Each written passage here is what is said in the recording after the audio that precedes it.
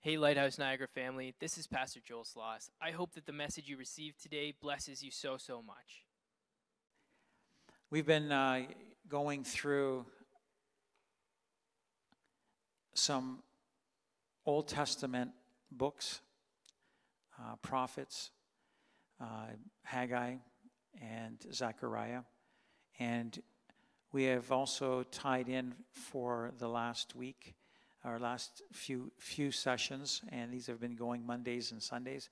We have been tying into the book of Ezra, and in particular, the last 4 chapters, from 7 through to chapters 10. And we've been looking at this building of the temple. And from the beginning of Ezra, just a little bit of background, from the beginning of Ezra, you recognize that there is a historical account given. So he speaks of what had happened roughly 60 years prior. And so at this point, the temple's already built, but there needs to be a shift or a change in the hearts of the people.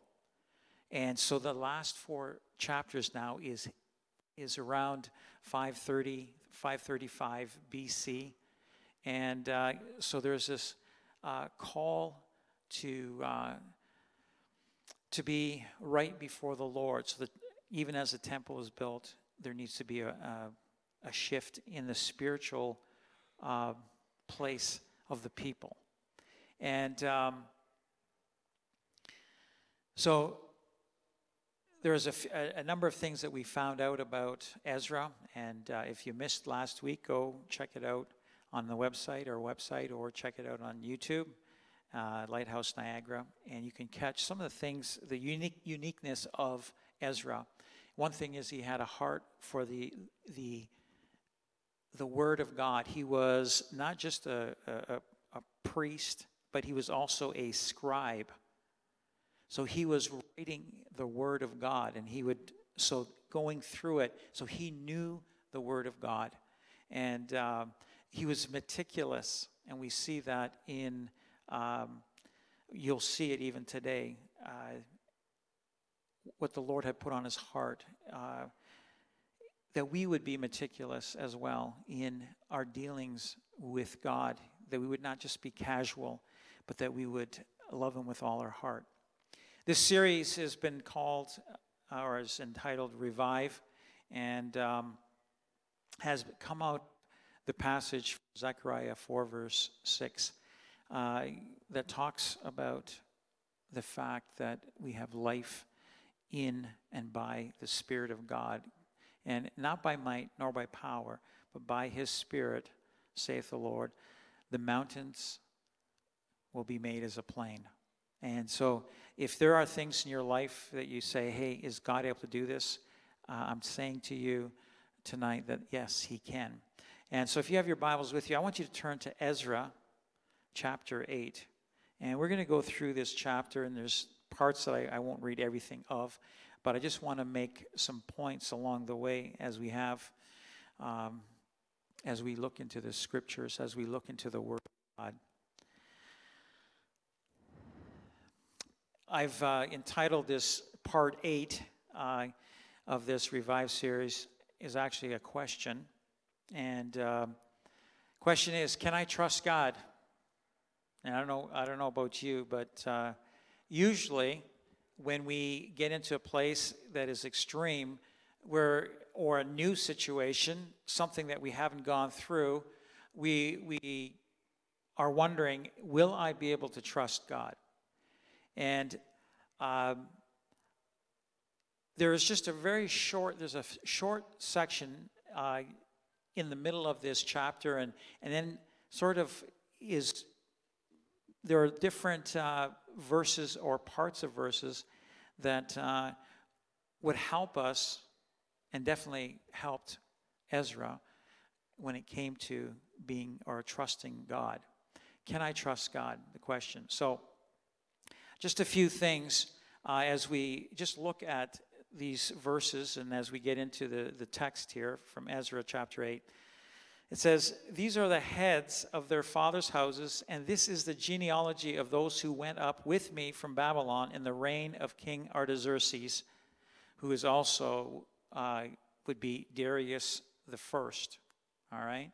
So King Artaxerxes and Darius are the same king. All right? And so here they are, Ezra and those that are going to Jerusalem they've been out of captivity for about 100 years, but the people, so many of the people had not gone back. They stayed in Babylon, or they stayed in Persia, and so they didn't go back to their land, because many of them most of them at that point already were born in those areas, whether it was Babylon or whether it was in Persia that later on took over. Babylon overcame them, and so they stayed where they were born in their area. How many of you are in the same town that you were born in? Anybody? Okay. So a number of you have moved. How many of you have shifted countries from where you were born? Okay. There's a few more. 1, 2, 3, 4, 5 that I see hands up of all those that are here tonight. So how many of you would move back to where you were born, the country you were born? How many of you would move back? Okay. So Ernie was born in Canada. He'd stay in Canada? Okay. You're born in northern country. It's like another land, for sure. So a number of us, we move out, or we're staying in the area that we were born in, the land that we were born in. And so for them, they were born in captivity. And so they are the children, the offspring, and then maybe the grandchildren. And so Ezra here is coming into the promised land that God had entrusted to the people of the house of Abraham, Isaac, and Jacob, and the nation that had come out of Jacob especially. And so here, now these people, and Ezra in particular, is going back for the first time to Israel, and specifically to Jerusalem, to where the temple is. And so there are people that are going with them. And so now the names start, they are being given. And so this is a genealogy of those who went up with me from Babylon in the reign of King Artaxerxes. So, and they weren't necessarily all just from the tribes of Judah and Benjamin. They were from different tribes, as long as they could verify their genealogy. So that's interesting that they had to verify their genealogy. And who were they? Was their father and grandfather and great-grandfather and so on. So interesting, because I couldn't get too much past my grandfather. And great and great-grandfather, I absolutely don't know. I don't know. So, and so now all the names start, there's a number of verses, and it starts, the sons of Phinehas, Gershom; of the sons of Ithamar, Daniel; of the sons of David, Hattush; of the sons of Zechariah; of the sons of Parosh, Zechariah; and registered with him were 150 males. Of the sons of Pahath Moab, Elihonai, the son of Zerahiah, and with him 200 males. And it goes through by name these different heads of those that are going back to Israel, going back to Jerusalem. Today we sang a song, He Knows My Name. And we're talking about, can I trust God? I want you to know today that God knows your name. God knows your name, and you are important to Him. A lot of times when we're going through difficulties, when we're going through struggles, and we're going into the unknown like they were, they didn't know exactly what was ahead of them. They were going into new territory, and it was like, can I trust God in this? And here, the thing that really stood out about all these verses, the first 14 verses, with all the names and all those that came, 1,754 individuals that were marked down, and the numbers of them. God knows who you are. God knows where you're at. God knows where you're going through. And I also like it says the sons of Aden. Abed, the son of Jonathan, and with him 50 males, is the fact that God knows also your children. A number of you here are parents, and you say, can I trust God with my children? And because of you, a child of God, you can say, yes, even my children. And here it's marked again, the sons of, the sons of, the sons of, the children of. And you can know that God knows your children. Just as you are important to Him, our children are important to Him, very important. So these were coming back to the land of Israel. And this was important, really, in that there would be a peoples in the promised land and for the Messiah to come. And in fact, the genealogy was critical because the Lord would be coming through some of these individuals through the genealogy that is intact. And this is where they're saying, or God desired or wanted for them to know their past, where they came from, and because of the fact that the Messiah was going to be coming through one of these. I didn't have a chance to take and look at which one it was, but it'd be interesting to see. Maybe somebody can check quick if Ezra is part of that, or Zerubbabel or Zechariah beforehand. If any of these names are in the genealogy that's mentioned in Luke chapter, I think it's chapter 3. Or Matthew chapter 1. So God knows you. You are important to God. And you might say, that's Old Testament? Is the New Testament, is there any declaration of the importance of God? Or the importance of you to God, your value? Think about it. Jesus, God the Father, gave His Son, His only begotten Son, to die for you. Tell me that you're not important. Tell me that you're not important, that God the Father gave His Son, and Jesus went willingly to the cross because you are important. And so, can I trust God? Know this, that God demonstrates His own love towards us, in that while we were still sinners, Christ died for us. And it wasn't even while we are in right standing with God. It was even before we were in right standing with God that God values you. You are important to Him. Can I trust God? Yes, I can. He gave His only begotten Son, that as we believe in Him, that we can have eternal life. Praise God. So, as we get into this, can I trust God? I want to look at some of these passages as we carry on from verse 15 about who we need to be in this whole thing of trusting God. To throw yourself at God. Just Lord, I just give myself to you.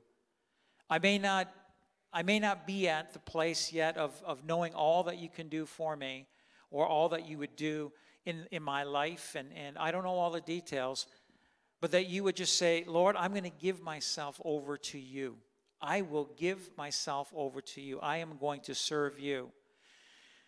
As we go to verse 15, it says, now I gathered them, all these almost 2,000 individuals. I gathered them and their families and whatever. So there was more than just 2,000. I gathered them by the river that flows to Ahava, and we camped there 3 days.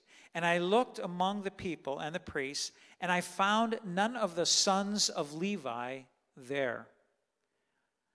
So from the tribe of Levi, there was not a single person. Can somebody tell me what were the Levi, or from the tribe of Levi, what were they called? They were the priests and the tribe as a whole. If you were part of that tribe, they were called Levites. And the Levites, now there were priests, but there were none of the sons of Levi there.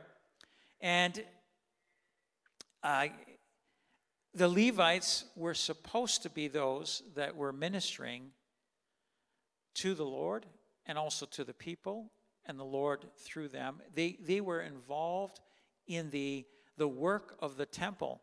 And so here, as Ezra's looking, he found none of the sons of Levi there. Then I sent for Eleazar, Ariel, Shemaiah, Elnathan, Jerib, Elnathan, Nathan, Zechariah, and Meshullam, leaders.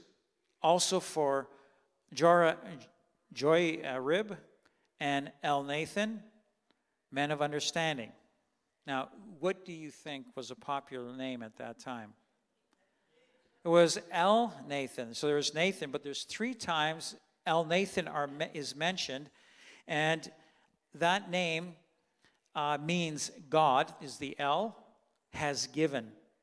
God has given. Nathan on his own, it means giver, but Elnathan is God has given. And so there was this acknowledgement. Can you imagine? So the parents, still in the land of their captivity, are calling their children, God has given. God has given. Even though they're not in the promised land at that point, God has given. And so here he is, Ezra is looking that there would be servants. There was a need for servants to serve in the temple of God and to help the priests in the temple. The Levites were there, and they were helping the priests. And I gave them a command for Iddo, the chief man at the place Caphsiphia, and I told them what they should say to Iddo and his brethren, the Nethinim. You might say, what's a Nethinim? They were basically temple servants, specifically temple servants, helping at the place that they should bring. I've got something mixed here. That they should bring us servants for the house of our Lord. So there was this call, this command given to this chief man, this overseer, that the Nethinim would come to help in the house of the Lord, that there would be Levites found from the tribe of Levi to help in the house of the Lord. In your situation, whatever it may be, that you would, there's a call for here for those that would come to be servants or ministers for the house of God. And I want to say to you, in this trusting of the Lord, and it was almost like, I don't know, maybe they're saying, or the Levites are saying, I don't want to go. I don't want to leave home. I don't want to, I've got to do I'm settled here. I'm fine, and I don't want to serve the Lord. Let me just say that the Lord, some of the greatest blessings that I have in my life comes as a result of serving the Lord. That we would serve the Lord. I recognize, hey, some of you, yes, your parents perhaps, or you're part of a family, and you've got, maybe if you're younger, you've got a whole career or goals or whatever ahead of you, and it's like, I don't want to shift. And I'm not saying that we, you need to change your plans, but I'm saying that in your life, as you are moving forward, that you would have this in your mind, this one of the priorities to be, Lord, I need to be your servant. I need to serve you. I need to serve you. There's this call for servants in the house of the Lord. I just want to say thank you to the Lord and to you for all of you that are involved in the work of the Lord, even here. Some in the church, some outside of the church.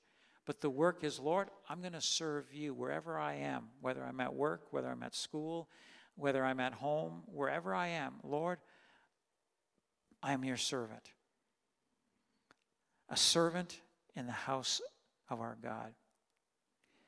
Workers are needed in the house of our God.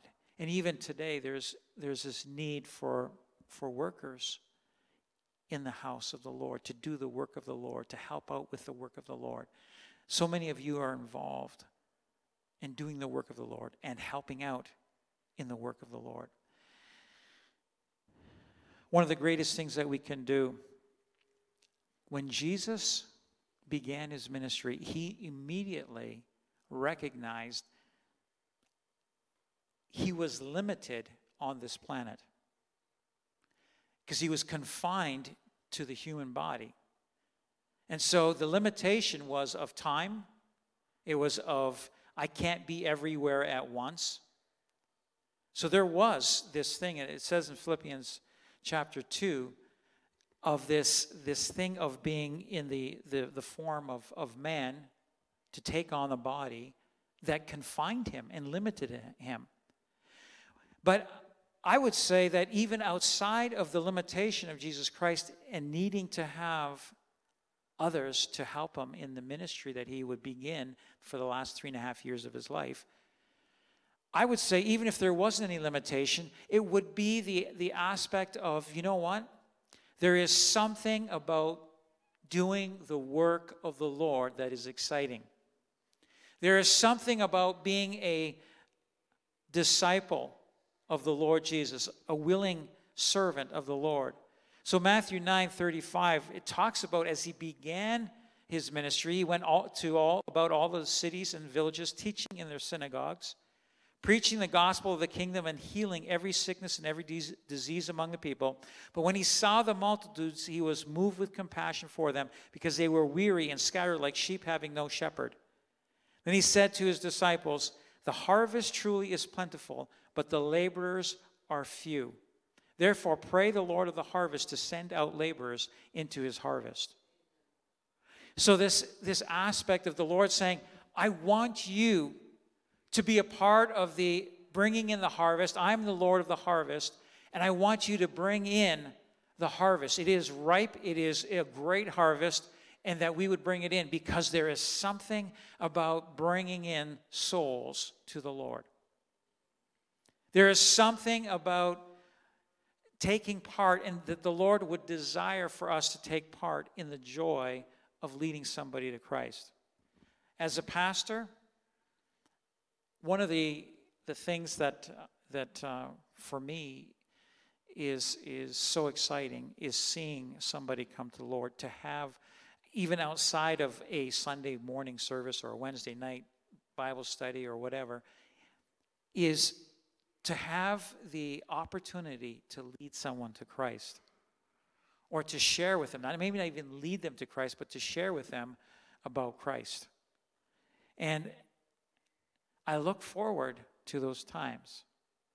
If you are willing to be a servant, the Lord is saying, I want you to be used by me. In fact, I want you, in 1 Corinthians 3, it talks about being co-laborers together with God.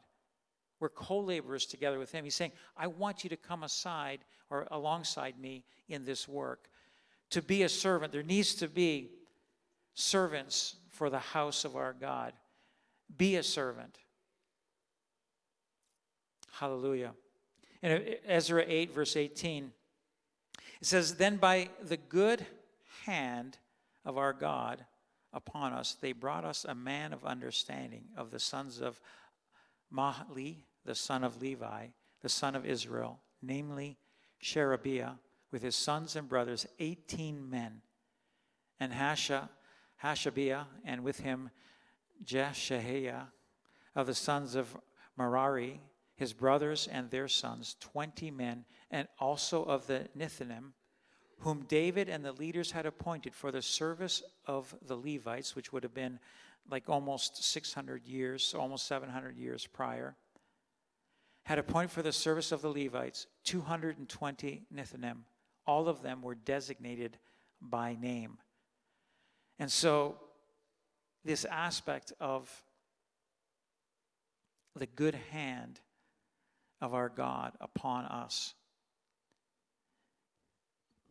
we need in our service, in our servanthood, to just, Lord, I'm going to trust you that you have called me to be who I need to be for you, and let your hand, your good hand of our God be upon us, be upon me. We need the good hand of our God upon us. With God, all things are possible. Without God, it is the work of man.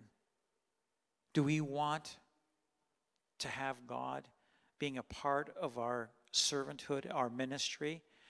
Do we want God's hands upon us? Do we want his Spirit upon us? And the answer is absolutely. Lord, that I would not do anything apart from you. Let me do what you would have me do. Let me be a servant. I can trust you. You are a good God.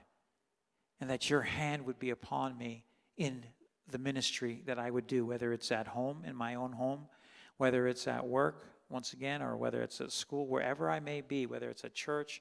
Lord, that your hand would be upon me, your anointing would be upon me.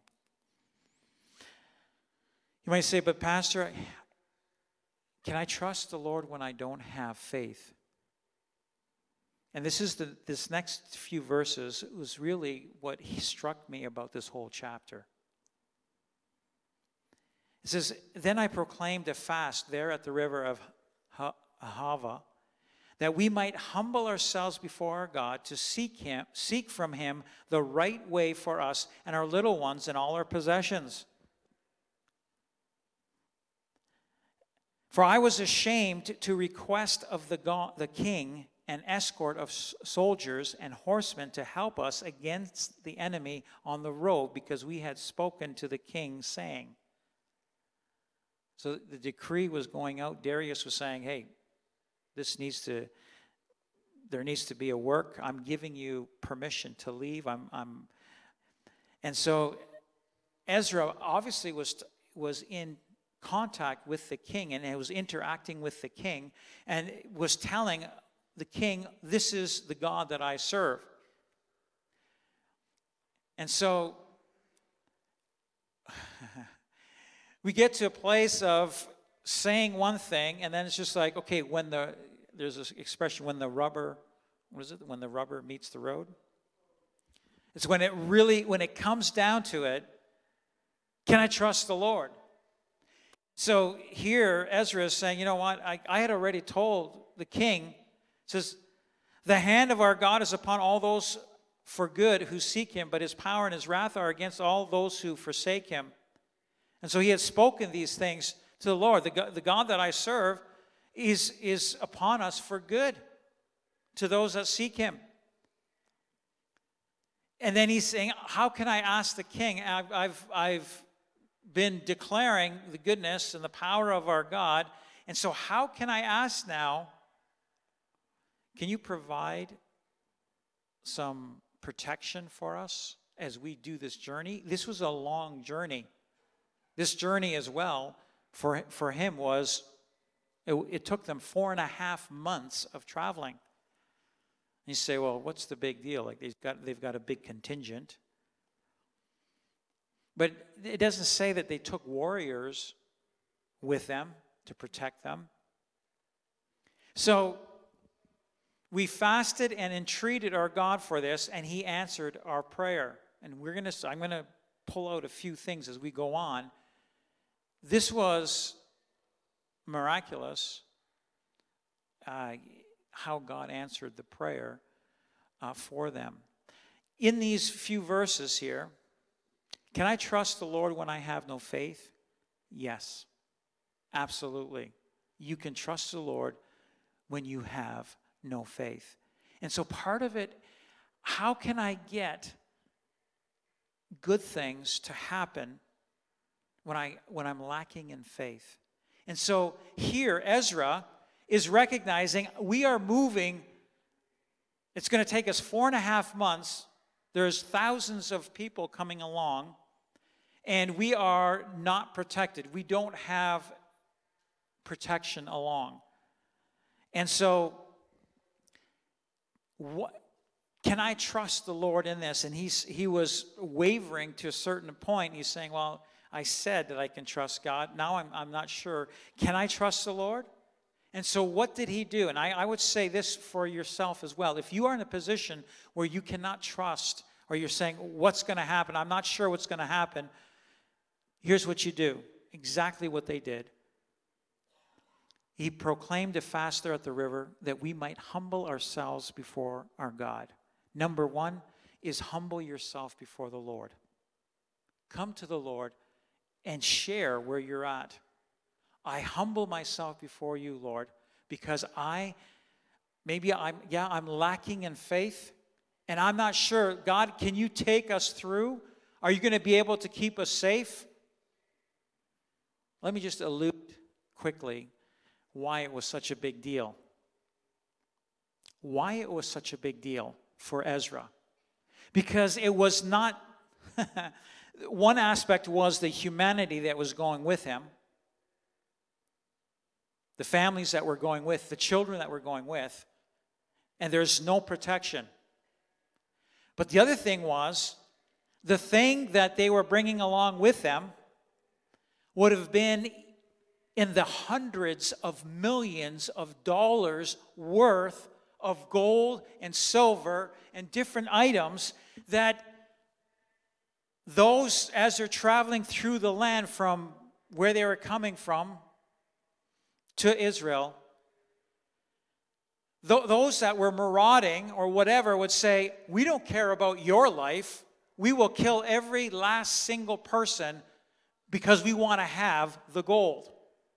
We want to have the silver.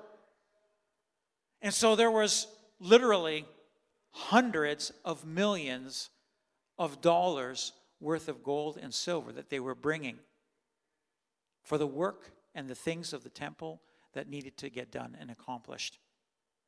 And so every item was itemized. It was itemized, and there was an account made of every single thing, the amounts.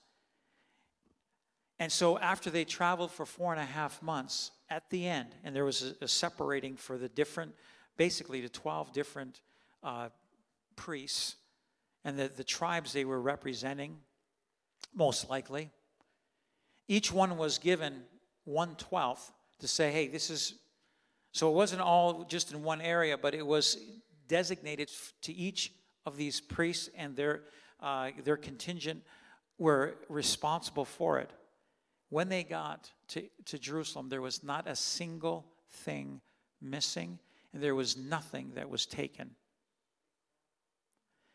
So, before the trip even began, they humbled themselves. So in your journey, in whatever you're going through, and you're saying, I don't know if God's going to keep me through, humble yourself before the Lord.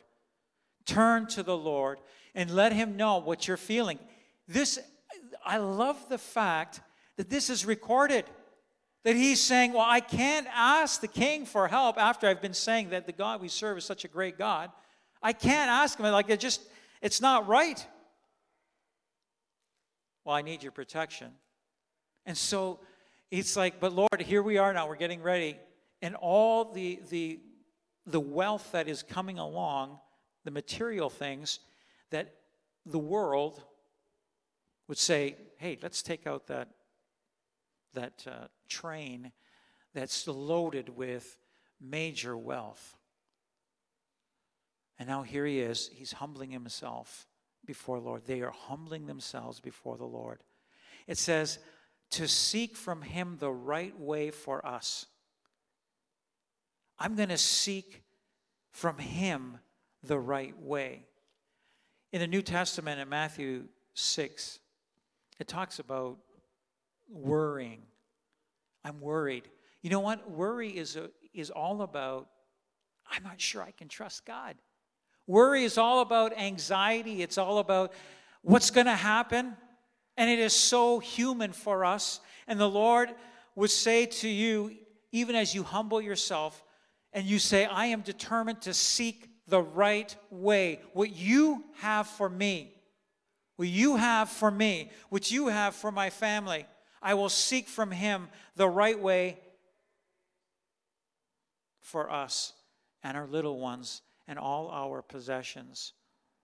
So in Matthew 6, verse 31, it says, therefore do not worry, saying, what shall we eat, or what shall we drink, or what shall we wear? For after all these things the Gentiles seek. For your heavenly Father knows that you need all these things. The Lord knows where you're at. But seek first the kingdom of God and his righteousness, and all these things shall be added to you. Therefore, do not worry about tomorrow, for tomorrow will worry about its own things. Sufficient for the day is its own trouble. Or in other words, you know what? Don't worry about the things that haven't come to be or exist yet. You're worrying, you can't change anything. But for today, deal with the things. There's enough things today that you need to deal with them. I'm not saying don't make plans, don't have a vision, don't have dreams.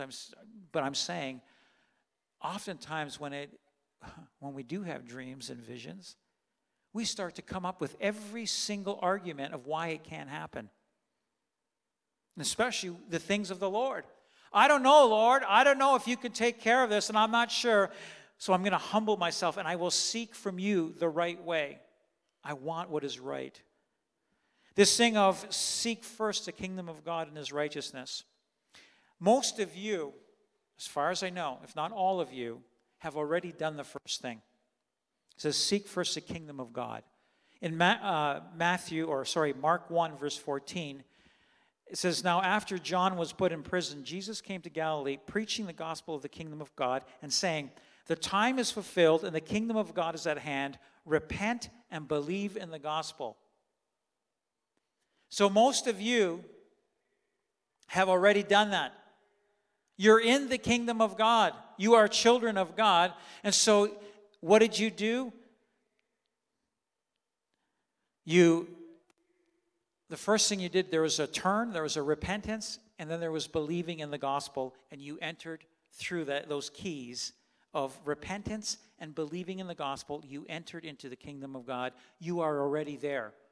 You're in the kingdom of God. Seek first the kingdom of God. So you're already there. The second part is to not just seek the kingdom of God, but to seek his righteousness.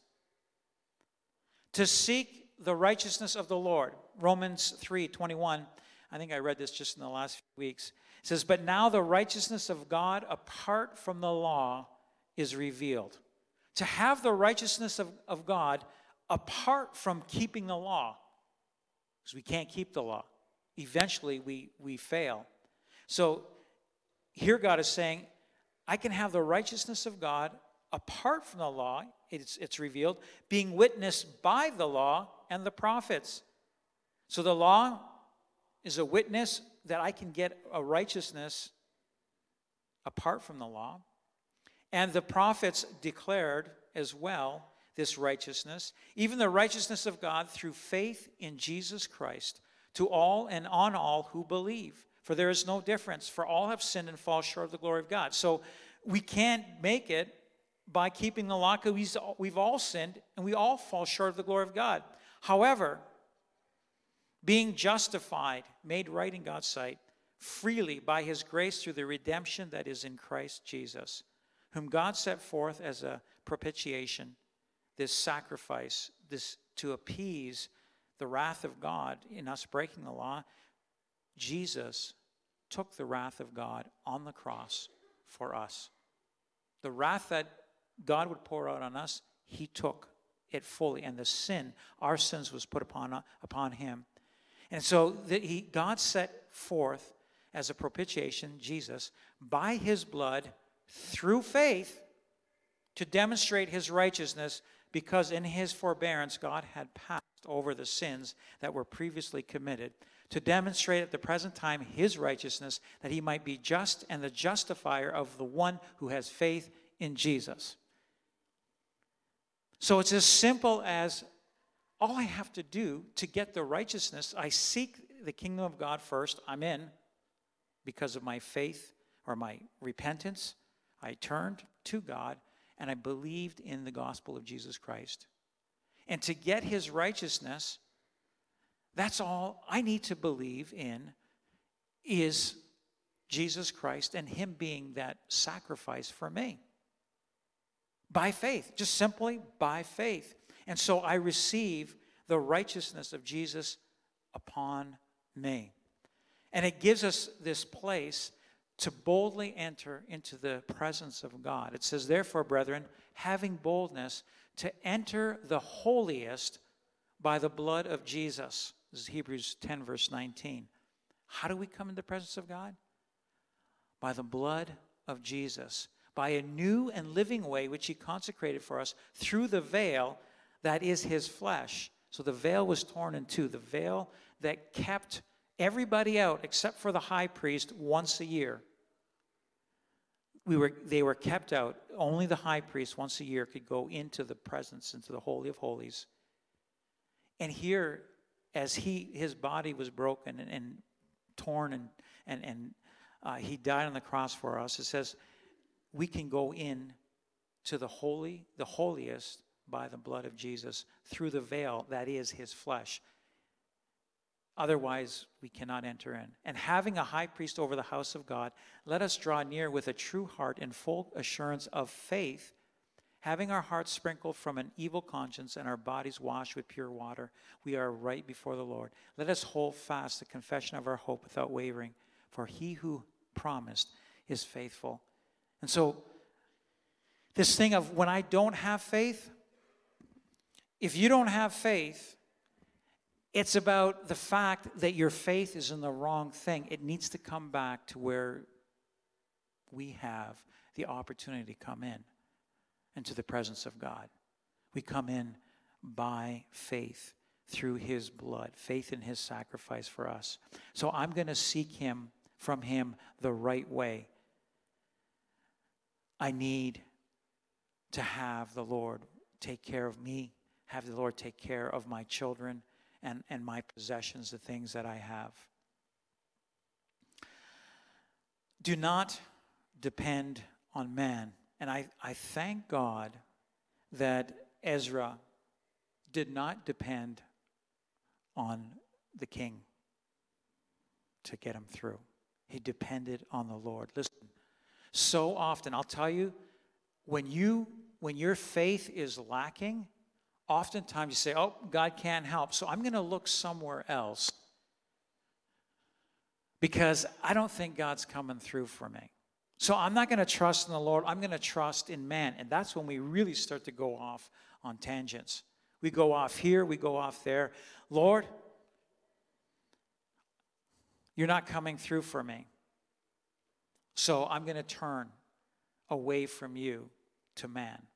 In Proverbs 3, verse 5, it says, trust in the Lord with all your heart and lean not on your own understanding. So don't trust in yourself, your own understanding, on your own wisdom, on the wisdom of man. But in all your ways acknowledge him, and he shall direct your paths. As we acknowledge him, he will take care of everything. He is the one that is going to guide you. He's the one that is going to lead you. He's the one that will sustain you. Praise the Lord. I want to call Sam. Sam, if you'd come. And you had something the Lord put on your heart today. And the amazing thing is, so I'm going through and I'm preparing. Next thing I get this text from Sam, and she's saying, you know what, I need to share this. It must be for somebody. So come on up here, if you would. Sure, come on up. If you want to sit down, I don't care, whatever. So actually, all week long, I've been having this carnal-minded argument with the Lord. Start over with the mic because it's being recorded. Okay. So the Lord put this on my heart last week, and I kept arguing with him that I didn't want to share this. But he told me that it needed to be shared tonight and that someone needed to hear this. Okay, so here it is. So many of you know that 16 and a half years ago, I came back to Niagara Falls after being a drug addict.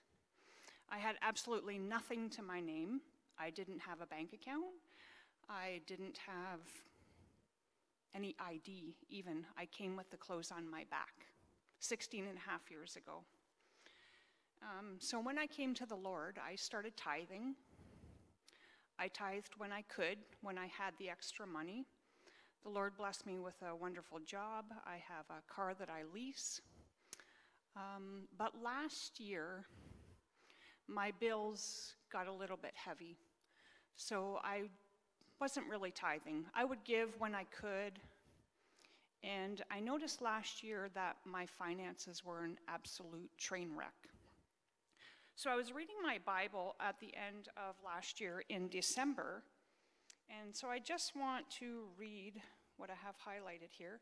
It's Proverbs 3, verse 9 and 10. Honor the Lord with your possessions and with the first fruits of all your increase, so your barns will be filled with plenty, and your vats will overflow with new wine. So I have a study Bible here, and I like to read through the extra notes that they have written, so I'm just going to read that. Many people give God their leftovers. If they can afford to donate anything after their bills are paid and their wants are met, they do so. These people may be sincere and contribute willingly, but their attitude is nonetheless backwards. To give God the first part of our income demonstrates that he has first place in our lives and that our resources belong to him. We are only managers of God's resources.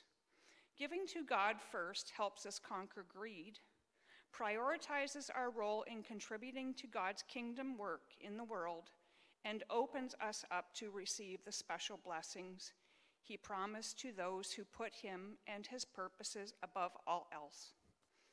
So I read that and I said, you know what, Lord? I do trust you 100% with everything in my life, so I'm going to start tithing on everything that I get, and I mean everything. So I've been doing that faithfully. So here's the story. I had someone call me multiple times while my car was broken down. I didn't have a vehicle. There was something that they desperately needed, and it wasn't worth a lot of money. It was like $6.50. Okay, so she called me, and I thought, Lord, does she not know who I am? I have no money. But the Lord said, you know what, just show Christ's love. So the day that I got the rental car, they messaged again, and they really needed what they needed, and it wasn't worth a lot of money again. So I looked in my bank account, my overdraft was overdrawn to the max.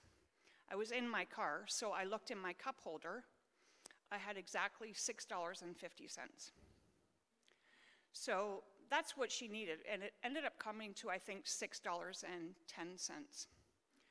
So lovingly and Christ-like, I said, okay, you know what, Lord? I do trust you. I'm not going to get paid probably for, I think it was 3 or 4 days, but I trust you, and I'm going to buy her what she needs, even though I don't have any money. I have none. Like, I'll give her that. So I proceeded to buy that for her and went and gave it to her. Within the week, I was told that I would be getting a check for exactly 1,000 times that $6.50. So you just can't even make this stuff up. Like, honestly, like, out of nowhere, I get this check for $6,500. Like, come on, it's God. Like, it's all God. When you start giving him your first fruit out of the goodness of your heart, not because you have to, not because you're told that you're supposed to do that, but when you change your heart posture and you do it just because it's God's money to begin with, he will absolutely bless you. So, yeah, I thought that was just amazing. Like my God is so good. I put my trust in him 100% with everything in my life now, and it's good. It's really good. Thanks, Sam.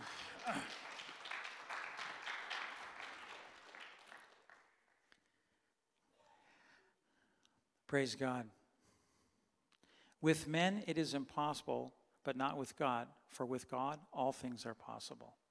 He is faithful to his word. He is faithful to his word. In Philippians chapter 4, and once again, not to say that we may not go through difficult times, but it says, and this is Paul writing to the Philippians, and he is under house arrest. He's already been several years unable to go where he wants to. And so he's under house arrest. And he says, not that I speak in regard to need, for I have learned in whatever state I am to be content. I know how to be abased when things aren't going well, and I know how to abound. Everywhere and in all things I have learned both to be full and to be hungry, both to abound and to suffer need. And in this verse, I can do all things through Christ who strengthens me. Even in the hard times or in the good times, I can do all things through Christ who strengthens me. So here there was, in verse 23, Ezra 8, verse 23, it says, so we fasted and entreated our God for this, and he answered our prayer. You know what? When we come to the Lord with the needs that we have, and sometimes we're trusting in the Lord, just like Sam is saying, you know what? I'm going to grab a hold of your word. I'm going to grab a hold of your word. And Lord, I'm expecting for things to happen according to your word. This thing of fasting and treating the Lord, it's to set aside the things of distraction. I'll tell you, when you start fasting, the thing that really comes out is the fact that, man, am I hungry? All the other things are put aside and yeah, I'm hungry. But Lord, I'm coming to you and I'm trusting you. I'm entreating you. I'm asking of you the things that I cannot do on my own. And even my faith, I'm lacking in faith. Lord, I'm entreating you. I'm fasting. I'm putting everything aside at this time, that not my will, but your will be done, Lord. Let me hear from you. Let me obey your word to me. It says, be anxious for nothing, but in everything by prayer and supplication with thanksgiving, let your requests be made known to God. And I love this aspect of with thanksgiving. I bring my prayers and my supplication, my requests to him with thanksgiving. I'm thanking the Lord before the answers come. In the thanksgiving, you are already saying, Lord, I'm trusting you to take care of the need. I'm thanking you for the needs that I'm bringing before you, that you are able to take care of them. So we let our requests be made known to God, Philippians 4:6. And then it says in verse 7, and the peace of God, which surpasses all understanding, will guard your hearts and minds through Christ Jesus. Hallelujah. He is able to do the things that we cannot. God is able to protect and keep us, our children, and what belongs to him, and our possessions.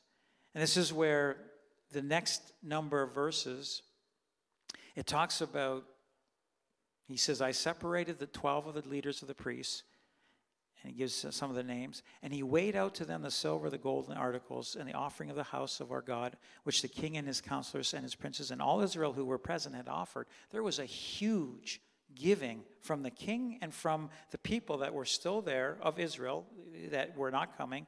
They had given an offering to take along, and I weighed into their hands 650 talents of silver. They say a talent is 72 pounds. 72 pounds is 1 talent. There was 650 talents. I checked out to see what the price of silver, and basically it comes out to, I think I should have put in, I think it was $528 for a pound, I want to say. So 72 times 650 times 528 is $24.7 million worth of just this 650 talents of silver. Then not including the silver articles weighing 100 talents, 100 talents of gold. So there was also the 100 talents of gold, which at this point is roughly $32,000 for 1 pound of gold, times 100, times 72, because there was a talent. 1 pound or 1 talent is 72, comes out to $230.4 million. Like we're talking a significant amount that they were entrusted with, and it wasn't like, oh, this is our money. It was, no, this is for the Lord. This is of the Lord. 20 gold basins worth 1,000 drachmas, and 2 vessels of fine polished bronze, precious as gold. And I said to them, and I want to make the point here, we can trust the Lord to protect us, our children, and our possessions. But let us be good stewards. Like you just shared. And it's amazing. I didn't know what you were going to share. I knew the verses you said that you would share, and I said, I'm going to put you on it, but I didn't know what you were going to say. Let us be good stewards. A steward is a manager of what God has entrusted us with. To think that, Lord, here I am. Can I trust you? You are entrusting me with something. You are entrusting me with things, and that I would be holy to the Lord. And this is what Ezra says to those that were carrying all of these things. They were taking charge of these things to make sure that nothing went missing, nothing was stolen, nothing was put aside, but everything was taken, and it would come to the house of the Lord. And he says, I said to them, you are holy to the Lord. The articles are holy also, and the silver and the gold are a freewill offering to the Lord God of your fathers. Watch and keep them until you weigh them before the leaders of the priests and the Levites and heads of the fathers' houses of Israel in Jerusalem. You're not in Jerusalem yet, but that they would be exactly the same as when we left. So we've got an account of everything that is there, that the same thing would be there when you get to Jerusalem. And in the chambers of the house of the Lord. So the priests and the Levites received the silver and the gold and the articles by weight to bring them to Jerusalem, to the house of our God. Let me ask you, what has the Lord entrusted you with? What has the Lord entrusted you with? With children. Absolutely. Lord, let me be a good steward of a good parents. I'd be a good steward. You've given me children. Let me take care of them or teach them the ways of the Lord. What else has he entrusted us with? The talents that he's given us. Lord, that I would use the talents that you've given me, the skills you've given me, the things that you've put into my heart, into my life, that I would use them properly. I'd use them as unto you. So our skills, our talents. What else? What has the Lord entrusted you with? He says, hey, this is for you to take care of. Sorry? Your resources. The monies, the things that you make from your job. So your finances, the Lord has entrusted you with them, your resources, your time, the time that you have. Thank you, Lord, for the time that you've given me. Lord, that I would be a good steward of my time. There are other things that he's entrusted us with when it comes to the relationship that we have with him. That there would be a work of, I'm going to be a good steward of the relationship I have with God. That there would be a flourishing of relationship, a deepening of the relationship that I have with God. My family, those children, spouse, my family, Lord, you've given me my family, Lord, that I would be a good steward of this relationship, the relationships that you've given me. The body of Christ. You are part of the body of Christ. Lord, every part doing what it's supposed to for the edifying of the whole in love. Lord, let me be a good steward of what you entrusted me with. What do you want me to do within the body of Christ? What is it that you would have me do? That I would do it well. So he has entrusted us. Why? Because he believes and he knows that with him we can be good stewards of what he's given us. Can I trust the Lord? What he's given us, he's saying, you can trust me. I'm trusting you. Trust me. Trust me with these things that I've given you. Hallelujah. Hallelujah. It says in verse 31, it says, then we departed from the river of Ahava on the 12th day of the first month, which would have been April. So their month, the Jewish calendar starts from the Passover, and arrived to go to Jerusalem. And so that would have been, it was 4.5 months later, it would have been in August. So they left in April, and they were, in August, they were in Jerusalem. Now listen, and the hand of our God was upon us, and he delivered us from the hand of the enemy and from ambush along the road. So we came to Jerusalem and stayed there 3 days. The Lord will see you through all the things of your life. And so, Lord, I'm going to trust you. I'll be a good steward. I'm going to be holy to the Lord. The things you have given me are holy because they're from you. Whatever it may be, whether it's spouse, whether it's children, whether it's family, whatever it may, my relationship with God, holy because it is from the Lord. And I will treat it as such. I'll be holy to the Lord. I will be a good steward. Praise the Lord. It says, let your conduct be without covetousness. This is Hebrews 13:5-6. Be content with such things as you have, for he himself has said, I will never leave you nor forsake you. So we may boldly say, the Lord is my helper. I will not fear. What can man do to me? I'm trusting in the Lord because he will never leave me nor forsake me. And I'm not going to, it says, let your conduct be without covetousness. When we start to covet things, it's almost like our view is going off of God and it's going on to the things that we covet. Oh, I need that. I want that.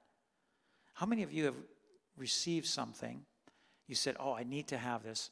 And within a short period of time, it's like, I thought it would be so much more fulfilling or whatever. It just really isn't. Anybody? Okay? I think all of us, sometimes we desire certain things like, it wasn't all that it was cracked up to be.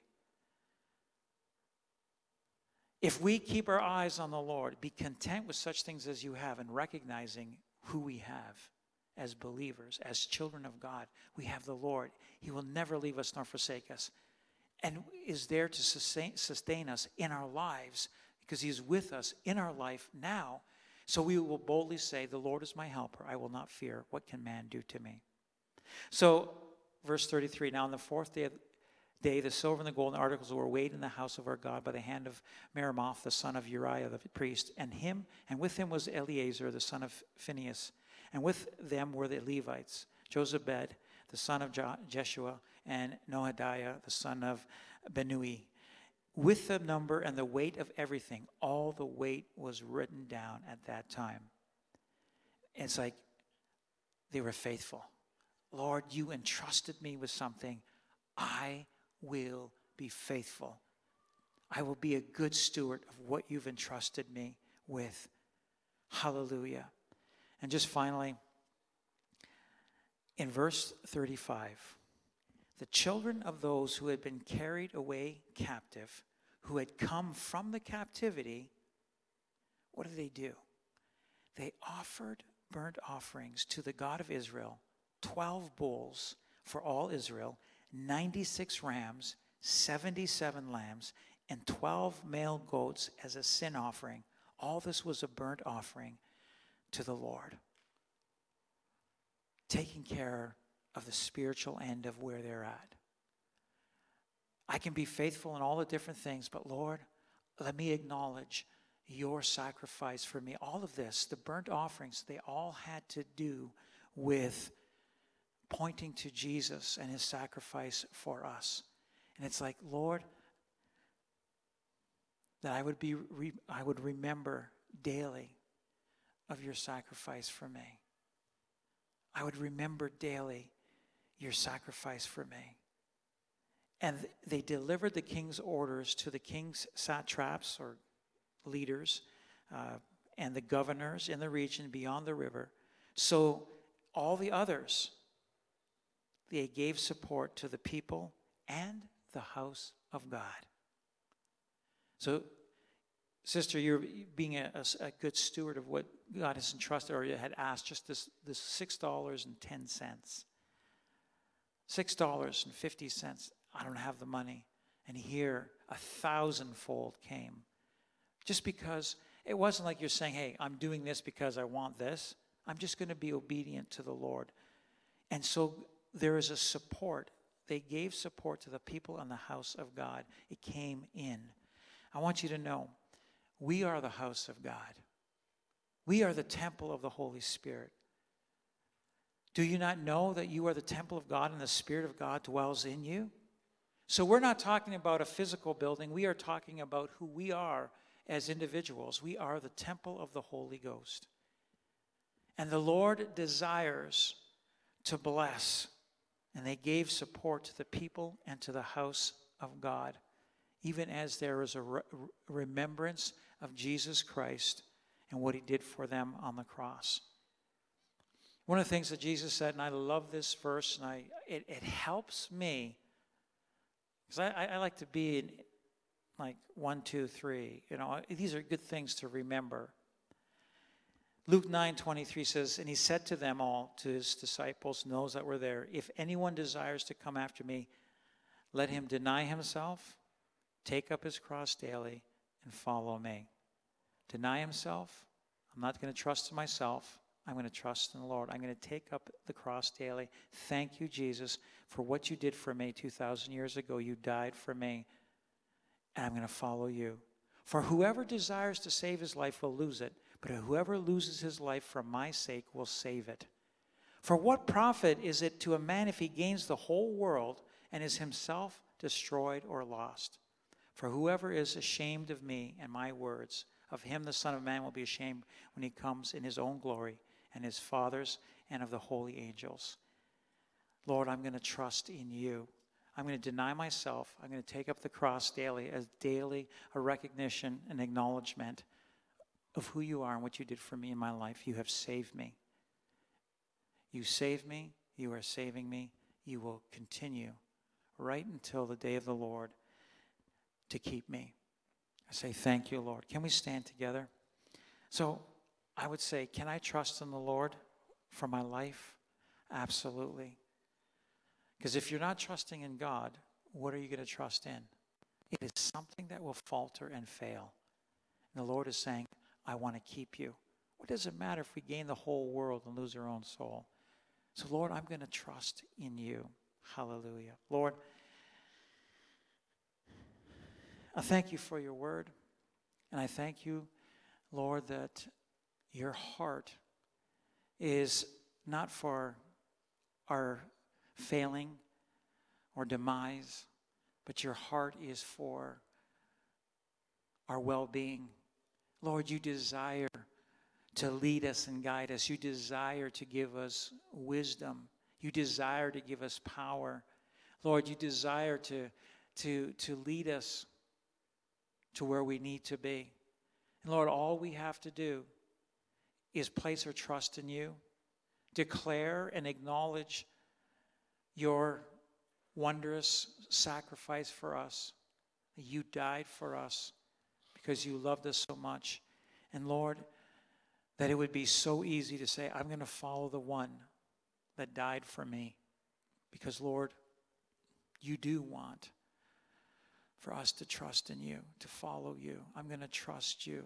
You are faithful. I can trust in you, Lord God. Lord, I pray that our faith in you will grow even in the hard times, in the difficult times, this journey that Ezra had to make with so many people. And they were counting on him. And he was saying, no, don't count on me. Let's fast and pray. Let's entreat the Lord. And Lord, you answered the prayer. Lord, you will see us through. Lord, and even during the journey, as we begin the journey, we don't know what is ahead of us, but you are saying you will see us through right to the end. And so, Lord, we just say yes. We humble ourselves before you. I pray, Lord, even as our faith will shift to you, there will be miracles done that we would just have to acknowledge this is the hand of God. This is the good hand of God upon us. Lord, you are doing a work. And that there would be acknowledgement, there would be a declaration in the house, in your house, in the congregation of the saints. There would be a declaring of this is the God that we serve. This is what God is able to do. And that we would give praise and glory and honor to you. I pray, Lord, that the faith of each and every one would just be on you, be in you. And Lord, that you will do amazing things. In the good times and the bad times, Lord, you will do amazing things because you are with us. You will never leave us nor forsake us. Lord, we will place our trust in you. In Jesus' name, amen. Amen. God bless you. Have a wonderful night. For those that are able to, for the guys, we're going to be going to, I guess, one of the best places for coffee, which is McDonald's. So McDonald's on McLeod. So if you want to have a little bit more to eat, you can. But just a time of fellowship, just want to have a coffee or hang out. We're going to be heading there hopefully by 9:15 or so. Hey Lighthouse family, thanks so much for tuning in to another one of our podcast sermons. I'm Pastor Joel Sloss. For more podcasts, media, and live stream services at lighthouseniagara.com, Sundays at 10 o'clock. God bless.